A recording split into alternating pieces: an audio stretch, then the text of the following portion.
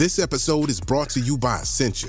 A better you starts with better hydration. Essentia is on a mission to inspire people to do what matters most. Their proprietary ionization process transforms water from any source into ionized alkaline water, providing water that's 99.9% pure with a pH of 9.5 or higher. Essentia overachieving H2O, the #1 ionized alkaline water. Shop now.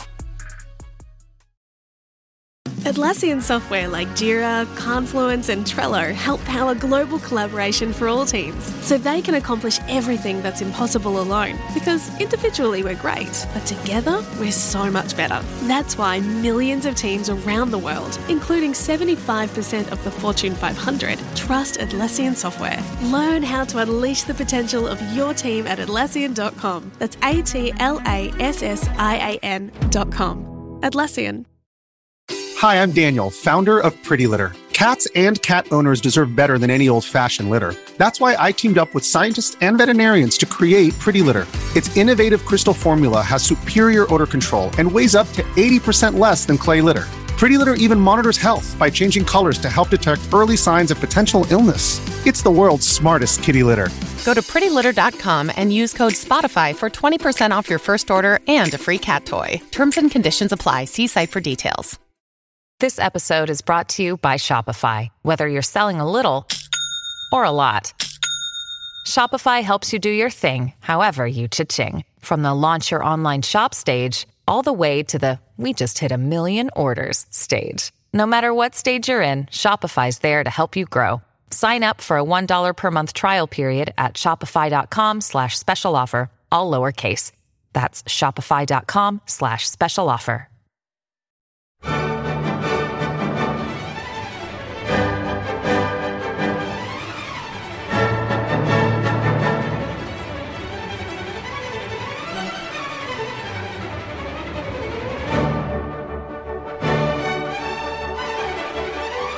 Welcome to the BBC Music Magazine podcast. You can subscribe to the magazine by visiting classical-music.com or to our interactive iPad edition by visiting itunes.com. BBC Music Magazine is now an official Apple Music curator, and you can listen to our exclusive playlists by visiting applemusic.com/bbcmm. Joining us in the studio this week is Rebecca Franks, our reviews editor, to talk about the June issue's recording of the month. This time it's Piano Trios by Martinu, recorded by the Smetana Trio on the Supraphon label. It's magical music, isn't it, Rebecca? It's spicy, it's romantic, it's modernist, it's impressionist, it's all these things and more. Already this recording is one of my personal favourites from this year. I know we're quite early on, but I think if there was ever an underrated genius, it was Martinu, really, especially his reputation during his lifetime and afterwards might have been that he was sort of one of the most well-respected, famous composers, but that's not really the case now, sadly. And his language, I don't know, he has this addictive, immediately appealing quality to his music, I find. There's a giddy exuberance, this ecstatic lyricism, and a real warmth and ear for colour the whole way through. And it seems intensely personal, but also very universal, and I think that's his genius. I would agree, and I'd like to hear that sort of giddy exuberance, actually, in the first extract, which is the final movement of the Piano Trio number 3 in C major, written in 1951.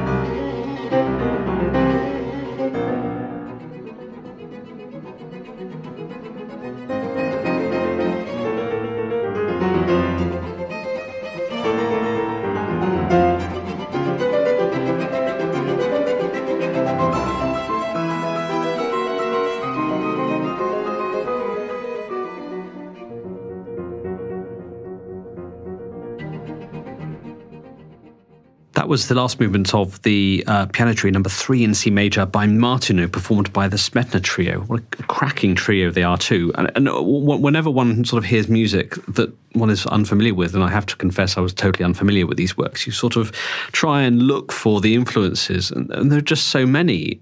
I mean, one sort of Beethoven and Brahms on one side, and then there's Prokofiev, Stravinsky on the other, and Bartok and Dvorak. And, Martinu really has created his own language from a real melting pot that he seems to have picked up living in France, living in America, living in, obviously being brought up in Czechoslovakia. I know, he's intensely sort of Czechoslovakian and Czech in a way, but at the same time so wonderfully cosmopolitan.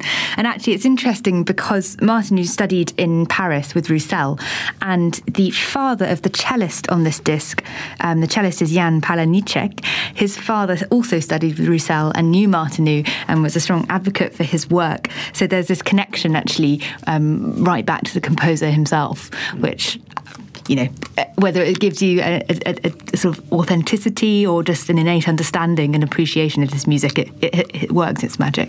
Well, the interesting thing about this Piano Trio number 3 is that it was written in America when he'd already lived in Paris and been brought up in Czechoslovakia, and he'd been living in America, although I think he found America quite a strain because he had to go there fleeing from Paris when the Nazis found out he had links with the Czech resistance.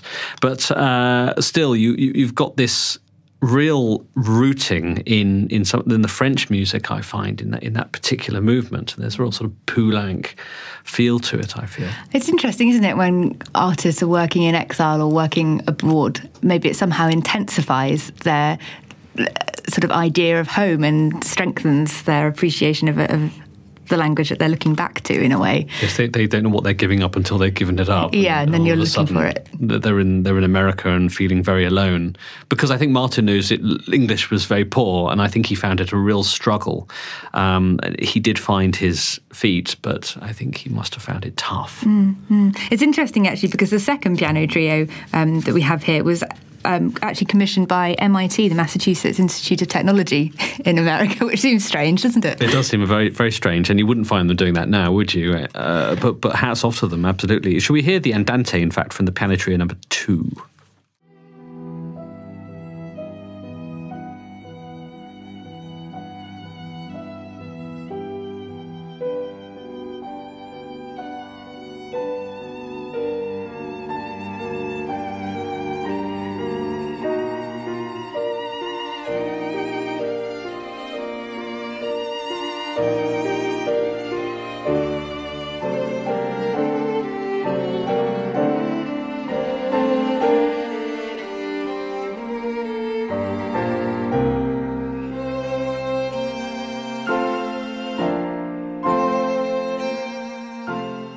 So that was very beautiful, Andante from Piano Trio number 2. And actually this music is much more lyrical and affectionate and human than I imagined that his writing would ever be. In fact, that's what I've written down here, very human writing with all its sort of little quirks and fallibilities and, almost as sort of something, some sort of perfection is rising out of rough-hewn rock, like a Rodin sculpture, I always get this sense it's very personal. I feel like you're really experiencing moods and emotions that he experienced, but he makes them universal, like, all great artists do.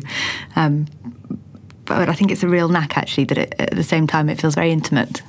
Absolutely. And I adore not all of them are actually called piano trios. And in fact, they are piano trios, but there's this wonderful suite of 5 pieces called Bergeret, which are little pastoral ditties, if you like. And I love their sort of brevity and the universe that each of them encapsulates, and he manages to cram so much into such little space, I find. Yes, there's sort of an innocence to them, isn't there? There's sort of these little songs inspired by pastoral French songs. But as you say, they're within those small worlds. He manages to pack a whole wealth of emotion and variety. Well, let's hear one of the Bergeret, written in 1939, while I think he was living in Paris. Just before, actually, he fled. It's the Moderato, the final movement.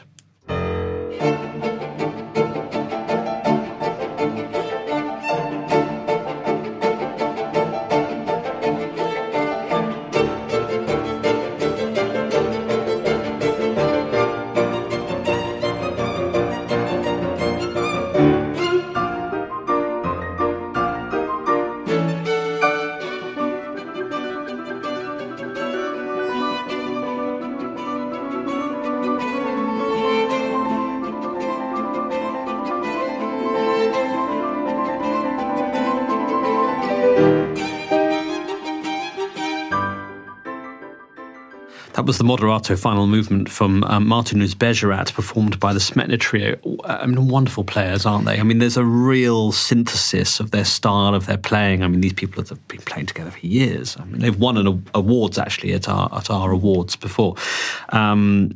I mean, this is just cracking. And I think there you just heard the real sort of rustic quality that they gave the music, but then we've already heard the kind of, they go to the introspective stuff, the lyrical stuff, the energy and exuberant music. They find that balance, don't they? And it's very instinctive. And beautifully recorded, very closely recorded, but because they're so virtuosic and because the playing is so sensitive, getting every single detail just enhances the whole experience. And I think they utterly believe in this music as well, and in its importance, and that we should put this up there as part of the great chamber music repertoire.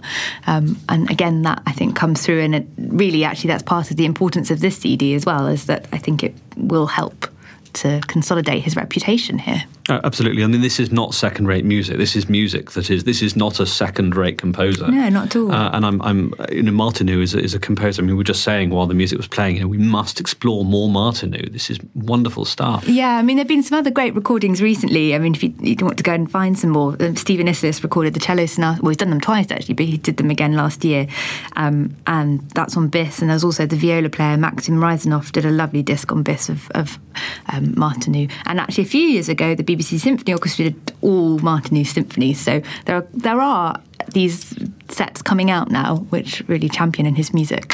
Which is fantastic. And this such a well-deserved recording of the month for the June issue. And it's the complete piano trio is on Supraphon, performed by the Smetana Trio. So we'll play out this podcast with the final movement of the piano trio number 1, the Allegro con brio.